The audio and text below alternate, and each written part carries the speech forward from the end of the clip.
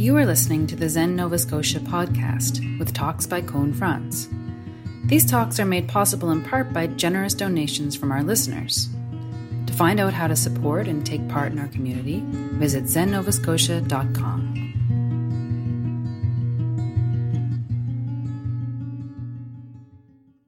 Tonight we went over meditation instructions for Zazen.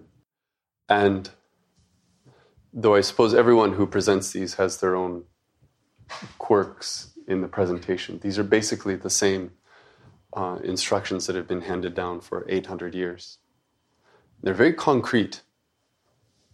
It's hold your hands like this, and arrange your feet like this, and think about your posture like this. It's very physical and it's very simple. And I wanted to just say a few words about my understanding of why. Because it's my experience, having offered these instructions to a lot of people over the years, that some people find them frustrating. It feels like, I think people imagine that what we did tonight is probably the first 25%. And then there's going to be a discussion of the mind. And what's going on in your mind, and how it's going to feel when we meditate, and what we're going to see when we meditate, and the outcomes that we're going to have when we meditate, and what we're aiming for. And yet, at least in this tradition, there's a resistance to that. There's always this sense that that's not something that we want to offer up. And the simple explanation is that it cheats you. If I tell you how I think Zazen is supposed to feel, for example, I can only do that based on my own experience of how it feels for me. And once I've done that, I've set you off on a path, probably for years, of trying to make it feel like he said it would feel. Until finally you bump into a wall and you realize it will never feel the way that he said. And you let go, and then your practice starts then. It starts that day.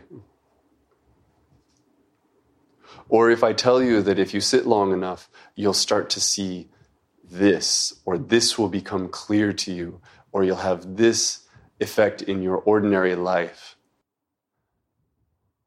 You'll look for that. And either you won't find it because I lied, or you will find it because it's a placebo effect. And you just completely believe it. And in this way, with one sentence or two sentences, I've shaped and narrowed your life. So I'm not going to do it. I hope I won't do it. I try not to do it. I don't want to take that away from you. That doesn't mean there's nothing there. At least in my experience. But I also need to be open to the possibility that if I spend 30 years doing this practice and you spend 30 years doing this practice, that we may not see the same things at the end. Because I only get to do this once, as far as I know.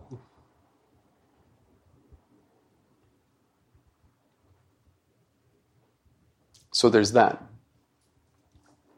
There's that side of it, that kind of frustrating, open-ended, am I doing this right side of it? Right? Because right seems so limited. Am I sitting up straight? Am I breathing the way that he explained? Well, maybe that's right. Maybe that's enough. That can be freeing, and it can also be maddening, depending on where you are on any given day. So I apologize. But I also wanted to speak a little bit to the question, the larger question of why do this at all?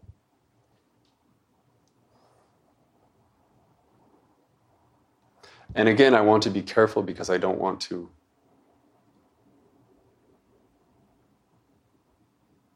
commit a theft. But I also want to just be honest and say that if, for example,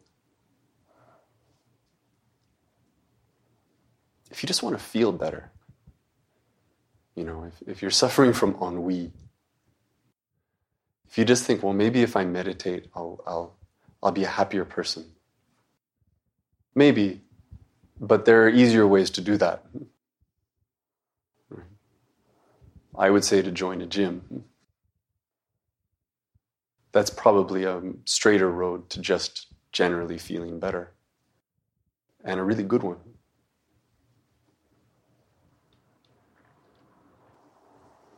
If you want to have some sort of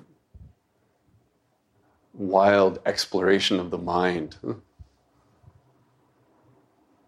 and plumb the depths of where your mind can go,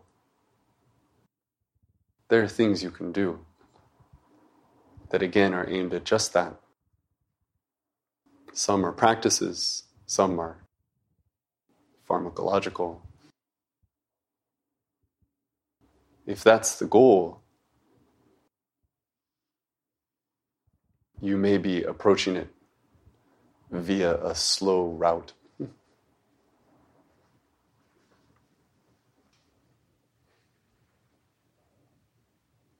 I heard a teacher say today, I was listening to someone's talk, and she was talking about the state of Buddhism in the world.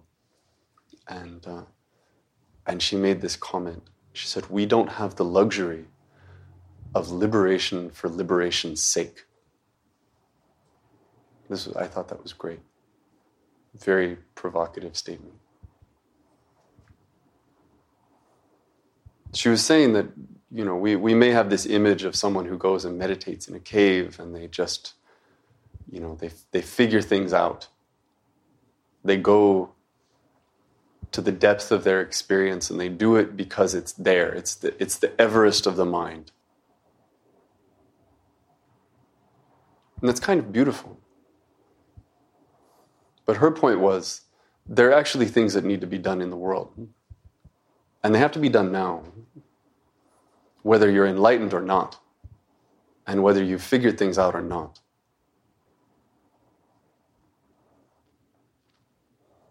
For me, when I first came to this practice, I was 17 years old. And what I remember about that first day of sitting in a room very much like this, in a group very much like this, was that I hated it. It was uncomfortable, and we sat much too long, I thought. And I didn't get what I was supposed to be doing. It was as if my mind itched from the experience. That was part one. Part two was that it felt like a very honest thing to do. And I walked out the door thinking, I think I need to do this again. For some reason, it resonated with me as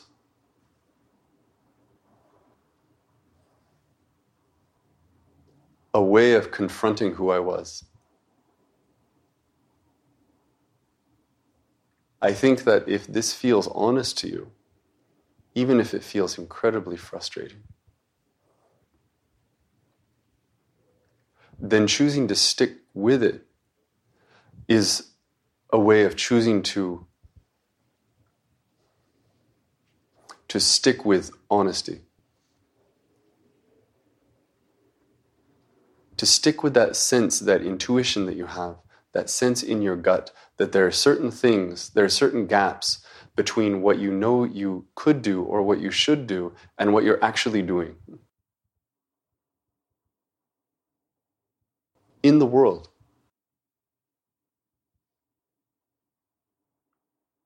Sitting here in this room does not save the world.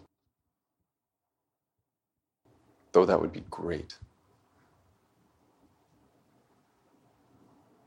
But if sitting here in this room in some way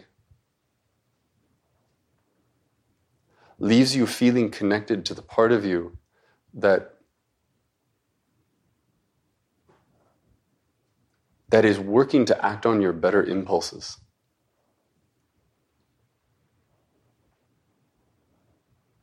that is questioning everything else in your life that you resist because it's frustrating or because it's hard, then I think there's something there. There's something there worth exploring,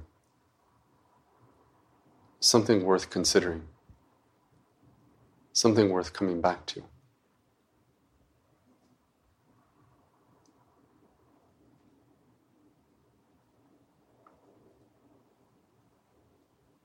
The question for me always is,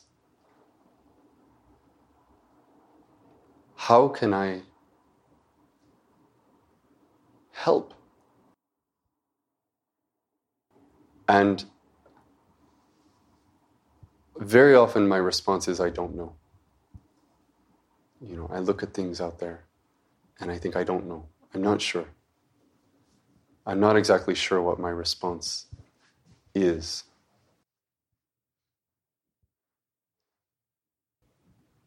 But I associate this practice, for myself anyway, with not shutting down that question.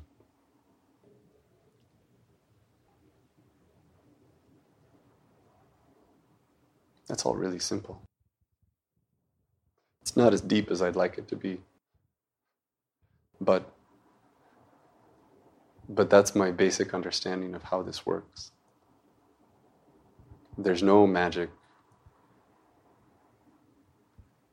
And though there will be days, I hope, when it feels really good, because those days are encouraging, there will also be days when you think, what am I doing? But I have those days anyway.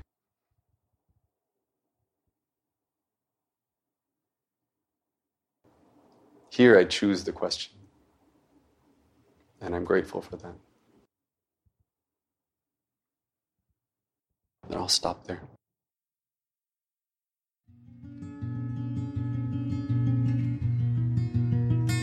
For more information about Zen, our practice, and how you can support and take part in our community, please visit zennovascotia.com.